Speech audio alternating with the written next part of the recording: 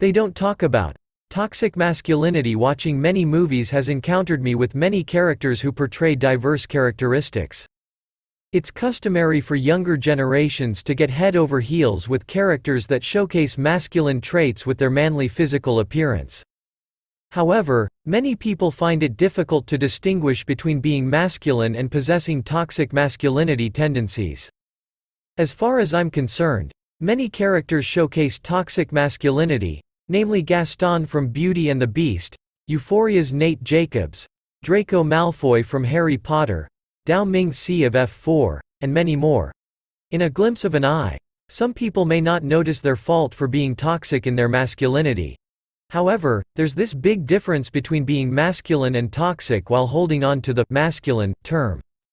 According to toxic masculinity, an explanation is not just about behaving like a man. It involves extreme pressure some men may feel to act harmful, both for themselves and the people around them. Toxic masculinity is known to have three main core components, which are toughness, anti-femininity, and power. These men believe that toughness needs to be portrayed as physically strong, emotionally callous, and behaviorally aggressive. For them, these traits are mandatory while they're holding the idea of anti-femininity, which is an idea that men should not reflect on anything that is considered to be feminine, such as showing emotion or accepting help. As for the last component of power, it's an assumption that men have to obtain power in social and financial situations to gain respect from people around them. Most of the time, people don't talk about these traits as a problem as they only see them for being genuinely manly and powerful as men. However, being manly doesn't mean that you need to reject or degrade things that are not considered masculine. For example, the portrayal of the character Dao Ming-Si of F4, in all versions, always showcases his pursuit of obtaining respect from his surroundings by putting a facade of being powerful and violent, showing that he's a man in charge to gain respect and agitation. Rejecting femininity or non-heterosexual things is also shown in Nate Jacobs's character from Euphoria when he felt ashamed and livid for being portrayed by Ethan, who was having his fun in the gay locker room scene in Lexi's play.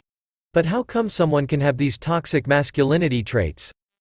It's not easy to pinpoint where these toxic masculinity traits stem from, but somehow, there's a combination of factors that contribute to shaping someone's views of masculinity, namely culture, class, race, sexuality, and other societal attitudes.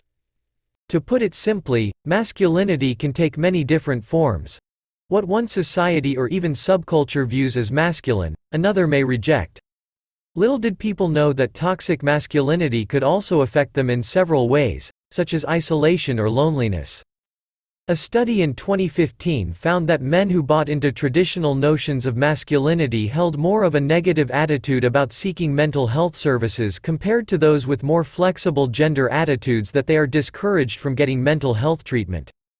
They hold on to their prestige, that they tend to think it's inappropriate for men to talk about their feelings and avoid conversations about their emotions because it's against their idea of showing their vulnerable sides. This tendency brings them nothing but to feel isolated and lonely. When in fact, talking about their concern and feelings regarding everything is what everyone encourages to do to prevent any negative impact on their mental health, no matter the gender or their sexuality. It's encouraged for people to understand toxic masculinity by creating a discussion, so people will get informed about the dangers.